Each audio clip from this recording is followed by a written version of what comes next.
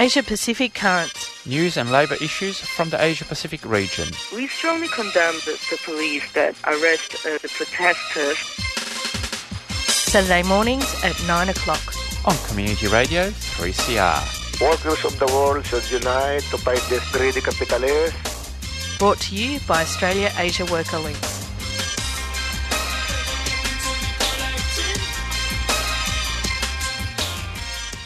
Good morning and welcome to Asia Pacific Currents this Saturday, the 31st of August. It's the 30th? I don't know. We've totally... No, 31st. There you go. Muddled up, old age, creeping up. We've been doing this for how many years and we still get on air not knowing the date but still insisting on announcing the date. That's right. But it's a Saturday. It is a Saturday. You're listening to Community Radio 3CR. This is Asia Pacific Currents. I'm Giselle Hanna. And I'm Pierre Morrow. And the song that you were listening to in the break was Which Side Are You? I think it's not quite on, but Rebel Deers. And it was very interesting. Unfortunately, we couldn't finish it. Thanks a lot to Solidarity Breakfast. I think that's actually the second time we've played it over the last few weeks. But no, we played a different Rebel Diaz song. It sounds like that's the new musical interest of our comrades on Solidarity Breakfast. Hey, I like it. The only thing, comrades, you've got to put it on earlier so we can actually finish the song. But anyway, none of us is perfect. Isn't that right, Giselle? I come very, very close, I'm afraid. I'm glad you took the bait. What's on today's program? In the second part of the program today, actually, I'll be speaking... Well, I spoke with Kavita Krishnan she's a leading member of the Communist Party India, ML, and we're speaking about the increased military offensive against Kashmir. Actually, there is almost entirely a media blockout on Kashmir, so learning some of the detail was actually very shocking because, as you know, Pierre, Kashmir is almost a permanently militarised zone. What does increased militarisation mean in an already militarised zone? I have a bad feeling about all that. How it's all going to end. Not that it's going well, but anyway, we'll look forward to hearing that. And it's just on, looking at the clock, at 9:03, we'll go straight into the news section. And we start off in India, unfortunately, another more bad news. Last week, 5 workers were suffocated to death while working in a drainage project in Nangram area of Ghaziabad, which is in Uttar Pradesh state. The men were working on a municipal corporation project to connect domestic sewer lines with the main drainage system of the city. Not surprisingly, they were employed by a private contractor. An initial investigation showed that they did not have any safety gear with them.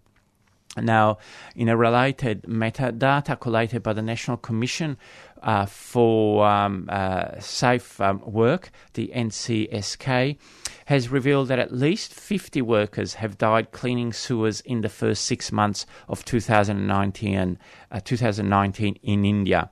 Now, this number is still incomplete and is expected to rise as all the data collected, not all states were included. So this is quite a shocking figure from India. In Palestine, the recent legal changes in Lebanon by the Minister of Labour, Kamil Abu Slayman, determining that Palestinian refugees must obtain work permits like other foreign workers, has not only unleashed mass protests by Palestinian workers, but has highlighted 2 other major issues. The first one is that the widespread exploitation of temporary migrant workers in Lebanon, which will now only increase with Palestinians now forced to compete with hundreds of thousands of other temporary workers. This, in addition to the huge numbers of Syrian refugees working while in legal limbo.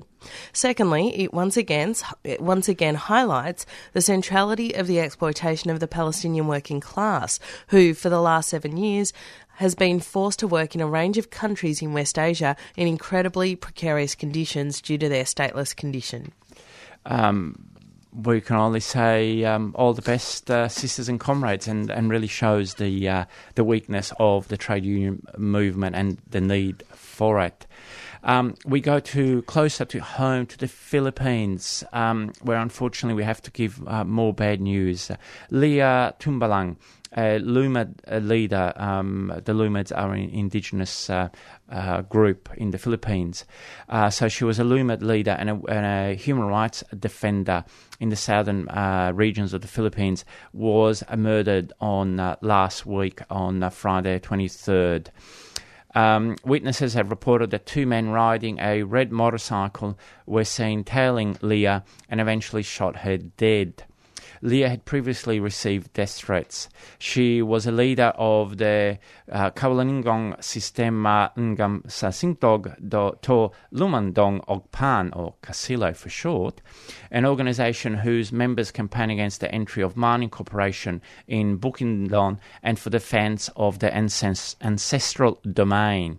Local activists blamed the killing on government agents, blamed the killing by government agents on the repressive state policies that are in force in the Philippines that include the continuation of martial law, the counterinsurgency program Oplan Kapanatagan, and the war on drugs that have created a climate of total impunity in the Philippines. And in Korea, Korean Airlines cabin cleaners have been on strike for almost a month now. Nevertheless, KAL, that is Korean Airlines, its subsidiary KAS, and subcontractor EK Manpower are not coming to the bargaining table and have not cancelled claims for damages against union leaders. That is not just an isolated struggle there in South Korea, but a general, political and industrial activity across the airlines industry right across Asia that we're seeing at the moment. That's right. And we go back to India, where following the last few weeks' reports of mass layoffs of workers in the automotive and food manufacturing sector in India, we have another sector that is shedding thousands of jobs. Reports indicate that up to 40,000 workers employed by the diamond cutting and polishing units in Gujarat, Rajasthan and Maharashtra states have estimated to have lost their jobs in the past few months after a plunge in the global prices of diamonds. With the Indian cutting and polishing sector accounting for 90% of the global trade for rough stones, the knock-on effect has now hit global miners, with some reports pointing to some major diamond mines around the world closing down next year. And again, it's a good example of the globalization of our economy. Our next story is the report on the Balloala, the Balloala community in Queensland, and particularly the comrades Priya and Nades, who are the government is attempting to deport. Many of you will have followed the news on that, at least those of you in Australia, listening in Australia. So Priya and Nades have two children.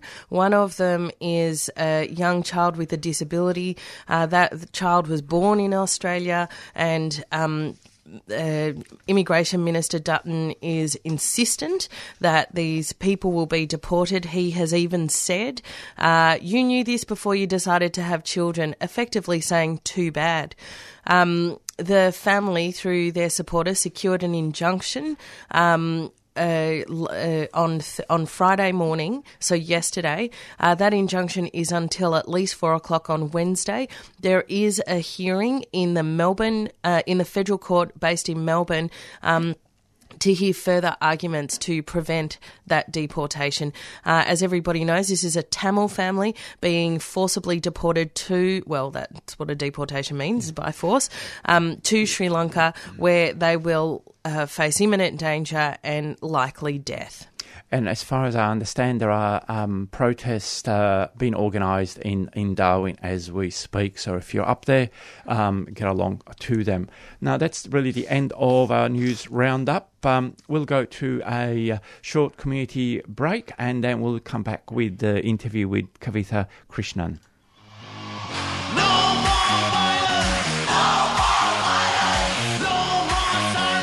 Hey, this is Nick from Pinyao. You're listening to 3CR. Please support community radio and your local music scene. Subscribe now. Give money back to the people that give music to you. 1, 2, 3, 4. We won't take it anymore. It is 10 minutes past 9 o'clock here on Community Radio 3CR. You're listening to Asia Pacific Currents. Our guest on the program today is Kavita Krishnan. She's a leading member of the CPI, the Communist Party of India, ML, CPI ML. I spoke with her about the situation in Kashmir.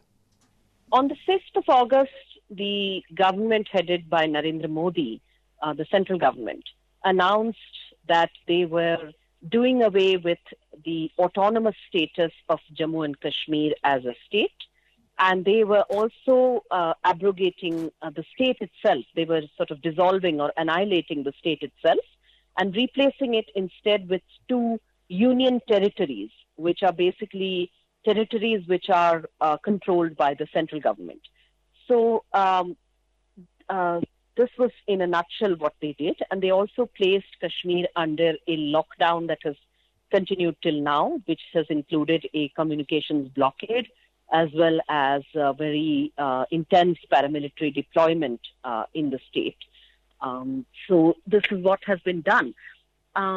Just very briefly to recap what that means, Jammu and Kashmir has had an autonomous status, which was represented by this article of India's constitution called Article 370.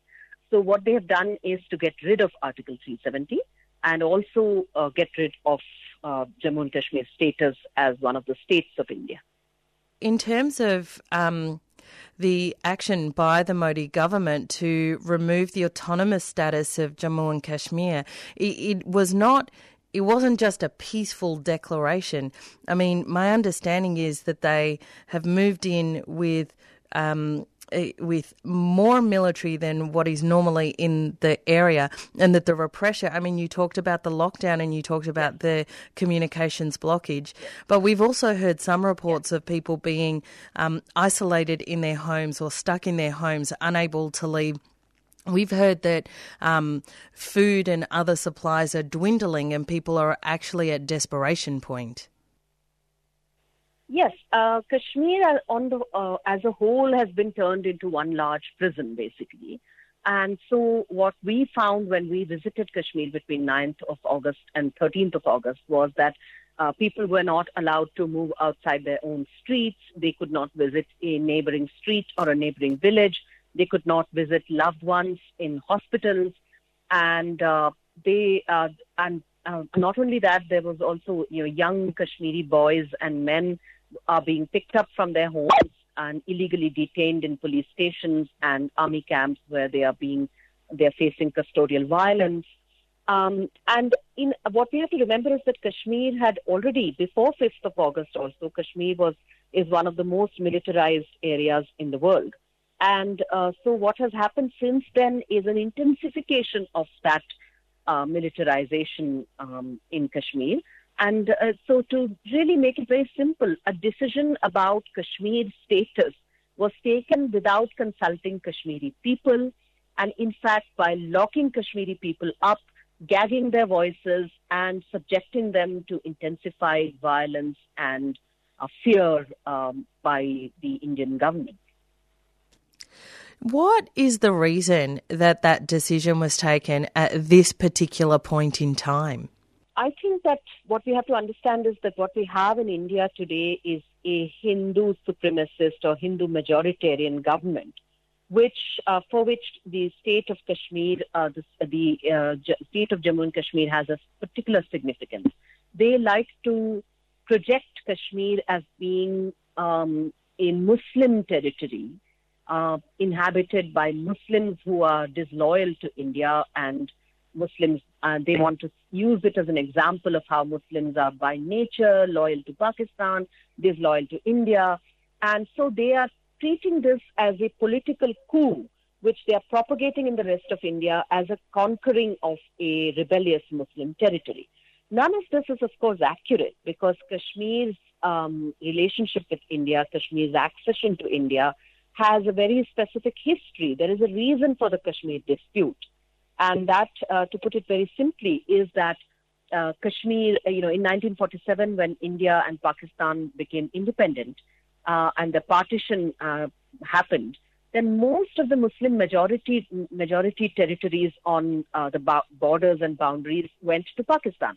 For instance, even what was then called East Pakistan and is now Bangladesh was then part of Pakistan. Now, Jammu and Kashmir remained independent for several months. They had a choice of either going with Pakistan or going with India or remaining independent. And when they eventually chose to go with India, it was precisely because they feared Bangladesh's fate if they went with Pakistan. They felt that their Kashmiri identity, their unique Kashmiri identity, would be subsumed in an overall sort of Muslim theocratic state. And so they hoped that India, being a democratic, federal, secular state, would actually give Kashmir the kind of autonomy that it wanted. And in fact, they acceded to India because India promised them that autonomy, and Article 370 represented a large part of that promise. Now that promise has been done away with. The Indian state has abrogated that promise, has thrown away that promise. Or in all these years, in the last 73 years, of course, Article 370 was already hollowed out and weakened, and in a sense, it was made a mockery of. But at least it represented a symbolic promise of autonomy, and now even that symbolic promise of autonomy is gone, and what is left is brutal, naked, open military control. Thank you for providing that history. That was very, very useful. I mean, you did mention that Kashmir is one of the most highly militarized regions in the world. The way that you describe the history, though, that as an act of free choice, the Kashmiris chose to be an autonomous state in relationship to India, so as a part of India. But there has been ongoing conflict between Pakistan and India over Kashmir. What is the nature of that conflict if your telling of the history is that it was a free choice of the Kashmiris and all is well and good? No, all is not well and good because of that free choice. The thing is that free choice happened in 1947, and that was the part of Kashmir that chose India was the part that is now India-administered Kashmir. The other part, which was basically attacked by militias, tribal militias, which were backed by Pakistan and captured by Pakistan, that part sort of remained with Pakistan. And at the time when Kashmir, when what we call Jammu Kashmir today, when they chose India, they had hoped for that part of what joined Pakistan as well to be part of their state.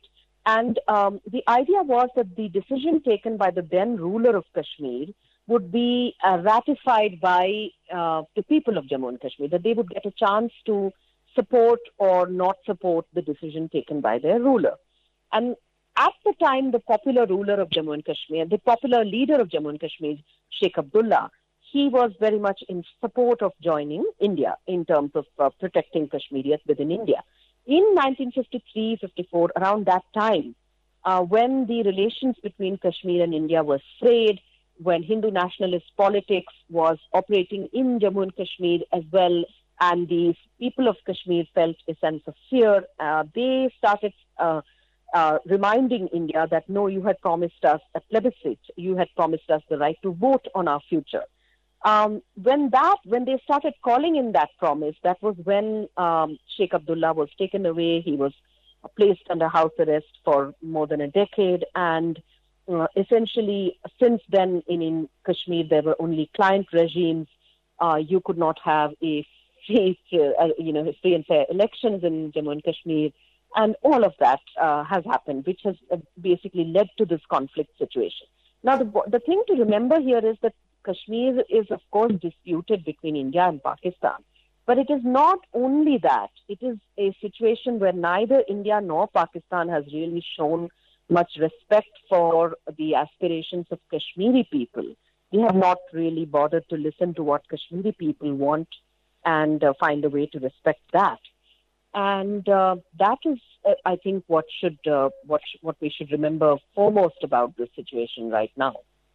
It is the kind of environment and circumstances that really does breed a resistance movement and breeds opposition and breeds, a resistance.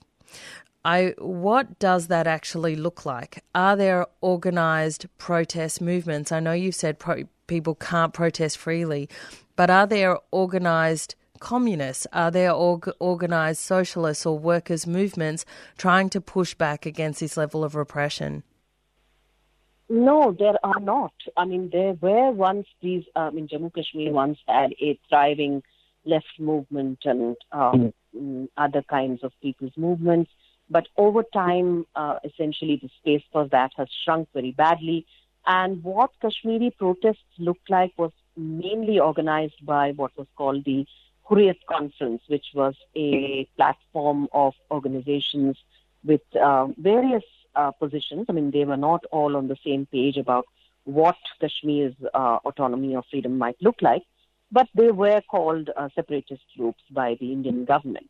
Now, what has happened is that entire leadership is now in jail.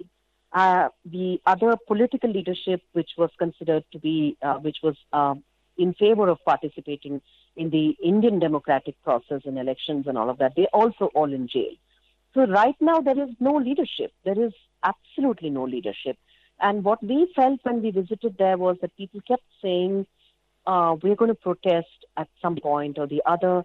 But they knew that even their most peaceful protests might be met with the most terrible, brutal repression and violence. And so I think there was almost a sense of, doom while they kept saying, yes, the more you repress us, the more we will rise and all of that. And they would keep telling you that we'll fight till even it's in the last Kashmiri child is around, we will keep fighting and all of that. But I think that in a sense, there's really a sense of somewhere helplessness and grief as well, grief and loss as well, because it is really, I would say that it's difficult to get a sense of any of where, if at all, any organized resistance will come from and how that will manage to survive right now.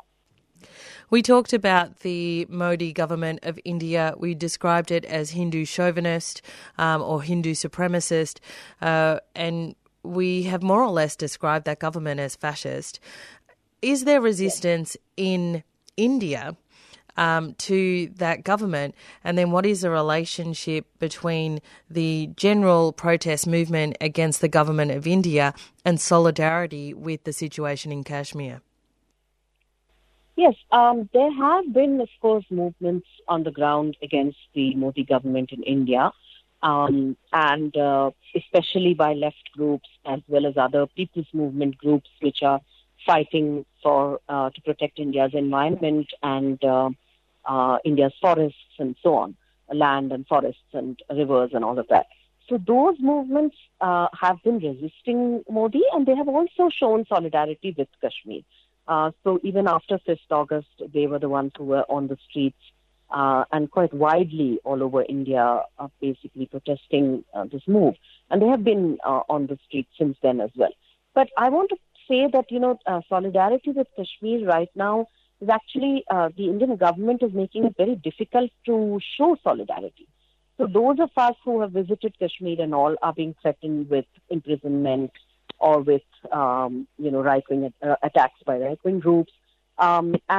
University campuses, students are not being allowed to organize, any kind of solidarity actions. Even a discussion about Kashmir's history or Article 370 and what it means and all of that, such discussions are not getting, permission. So students who try to organize these discussions could face court cases, they could face arrests, they could face they might be removed they might not be allowed to study in their universities and all of that. So in a sense, there's an attempt to choke out any kind of protests, of course, but in particular, any discussions on Kashmir or any solidarity actions with Kashmir. Well, in that case, how do you think this is going to end? What do you think is going to happen? I think that, for one thing, I think that in India, I think what needs to be realized and is not yet sufficiently realized or recognized is that what the Modi government has done to Kashmir is also a warning sign for what it wants to do with with India, because essentially this is a move in the direction of turning India into a fascist Hindu nation. And so the manner in which they have, done away with constitutional provisions vis-a-vis Kashmir, they will also do away with constitutional provisions vis-a-vis India's oppressed communities, oppressed castes, and women's rights, and all of that. So workers' rights, women's rights, and they're already beginning to do a lot of that. So I think that the future is quite fraught with dangers, and the only hope is that the hope lies in Indian people also recognizing the politics of all this, and recognizing that if they are being asked to cheer violence against Kashmiri people, if they are being asked to cheer Kashmir being set on fire, it's also because their own home is being set on fire as well, and the Modi government doesn't want them to see that and doesn't want them to recognize it till it's too late. And that's what those of us who are working in India are trying to do. We are trying to build up a sense of awareness and protest and resistance against all this. But it is not easy, especially given that much of India's media is controlled by big corporations which have the Modi government in their pockets. And so these media channels, especially television channels and a lot of print as well, are basically propaganda, not only for the government, but they are propaganda for Hindu supremacist politics, for Islamophobia. And the kind of mass reach that these media have is far greater than what any other, protest organization could have, or, protest network could have, or opposition party could have. And so they are building the public opinion on many of these things. So it's quite a dark outlook, frankly, in India as well as in Kashmir. And since this is an international audience that, I'm addressing via this, I say, the hope is that, people across the world also will recognize that, like Bolsonaro, like Trump, like Duterte, you also have, like Putin, Modi basically ranks among those authoritarian leaders. And so developments in India and Kashmir need to be seen in that light and responded to in that light.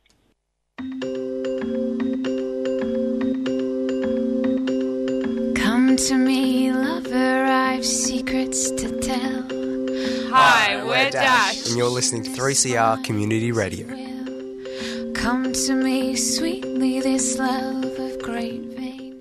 That was Kavita Krishnan, a leading member of the Communist Party of India, ML, talking about the situation in Kashmir as devastating and difficult and desperate and urgent that the situation is. I think her concluding comments were very, very useful and powerful, and that we do need to stand in solidarity with the Indian and Kashmiri working classes to oppose Modi's fascism, but to oppose fascism in general. That does bring us to the end of Asia Pacific Currents for another week. Thank you for tuning in. And I have to say before we go, I actually totally agree with what you've just said, Giselle. So, but that's why this radio show exists, and this is why Australia-Asia Worker Links exists, which brings you this radio show. And we really do have to go. So, my name is Pierre Morrow. I'm Giselle Hanna. Coming up next is Palestine Remembered. You've been listening to a 3CR podcast produced in the studios of independent community radio station 3CR in Melbourne, Australia. For more information, go to allthews.3cr.org.au.